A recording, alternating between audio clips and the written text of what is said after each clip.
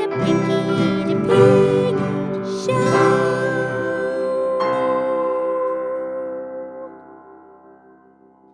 Hello, everybody. This is Pinky the Pig.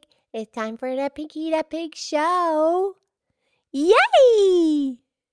Okay, here's Mildred. Hi, Pinky. How is Pinky today? I'm good. Very. Hey, look.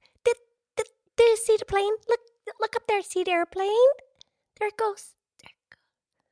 Oh, man. It's gone. Yeah, well, actually, I think that was a jet. Oh, was it an airplane? Well, yeah, it was an airplane. Well, the thing is, a jet is an airplane, but an airplane isn't necessarily a jet.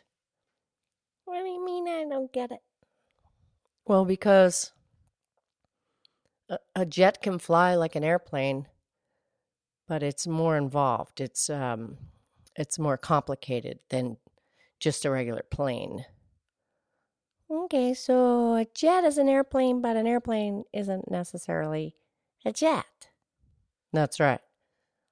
Okay, so what's the difference? Well, the airplane has the big propeller on the front, on the nose. Yeah, and sometimes it has a little propellers on each side on the wings. That's right. And the jets, they can have propellers, but they have a different kind of engine that works completely different. Kind of complicated. But I can try to explain it. Let's see. The way that plane gets off the ground is it has the propeller in the front, and the propeller, it spins. So then it pulls the plane forwards through the air. That's called the thrust. And then the shape of the wings on the plane, when the plane gets going faster and faster on the ground, because of the wind going past the shape of the wings, the top of the wings are curved. So there's less pressure up there, but the bottom of the wings are flat. So there's more pressure down there. So because there's more pressure underneath the plane, it lifts it up. Well, I kind of get it. Yeah, well. And then the pilot, whoever it is, driving, steering, maneuvering the plane, they have these controls where they can steer the plane. And so they use the tail. It's called a rudder. So they move the rudder, and that makes the direction of the plane change. Okay. Like in a sailboat? Absolutely. Very, very good. Yeah, I know that word, rudder. They have that in a sailboat. That's how you steer the sailboat, and that's how you steer the plane. That's right. They use the rudder. And then the way that the airplane, the way they control it, whether it goes up or down, there's these flaps in the wings. They're called spoilers and flaps. And as they lift those, then the air flows over it differently. So then that makes the plane or the jet rise higher or dip down and, pitch down. Okay. So when did the man learn how to fly? When did he first build the airplane? Well, that was there were these two brothers, Wilbur and Orville Wright. And it was in 1903.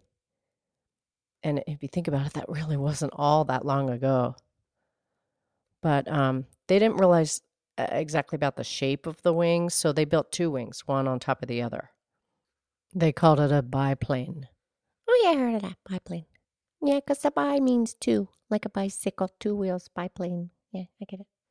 Right, very good. So they had the two wings, and then they had the propellers, and they only flew. They didn't get very, and they had an engine on there, and the powered airplane only got 20 feet above the beach. They were on a beach in North Carolina called Kitty Hawk. Kitty Hawk. Oh, that's so cute, like a kitty cat and a hawk.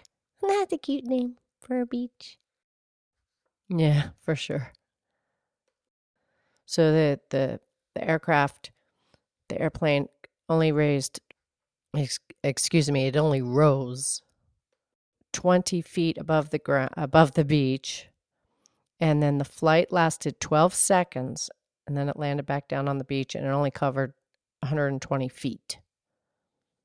Well, that's still really good, though. Yeah, it's really good. Right. So, and then, as man and woman studied more and more about it, then they were able to develop the engine to make it stronger, and then they could go faster and higher. And then it turned into a jet because the engines were stronger. I had a jet. So that's what I saw this morning, huh? I saw a jet. Yeah, because you notice how fast it was going, and then it was gone. Yeah, so then it goes up like a rocket ship? Well, no. The jet and the rocket are different because the jet has to have air. So, the Earth is surrounded by a layer of air. That's called the atmosphere. And the further you go from Earth, the thinner the atmosphere becomes until it finally disappears. And then you're not in the surrounded air around the Earth. So now you're in space. That's where space begins. So the rocket ship. Ship? That's like in an ocean. Well, they call it the same. The rocket ship doesn't need the air pressure below and above to raise or, make the maneuvers. So it's all about the engine. It's all about the power. Okay. So the rocket has to carry all that fuel, and then it can make it to space. Yeah, cool. And what about the helicopter? I think the way they did a helicopter. Did you ever see that insect called dragonfly? You ever see? It's a bug. It's an insect? Yeah, it's an insect, dragonfly. Well, it looks just like a helicopter. Have you ever seen that? Look like a helicopter. It kind of does. Yeah, perhaps that's where they got the idea. Yeah, I think so. So how does that work?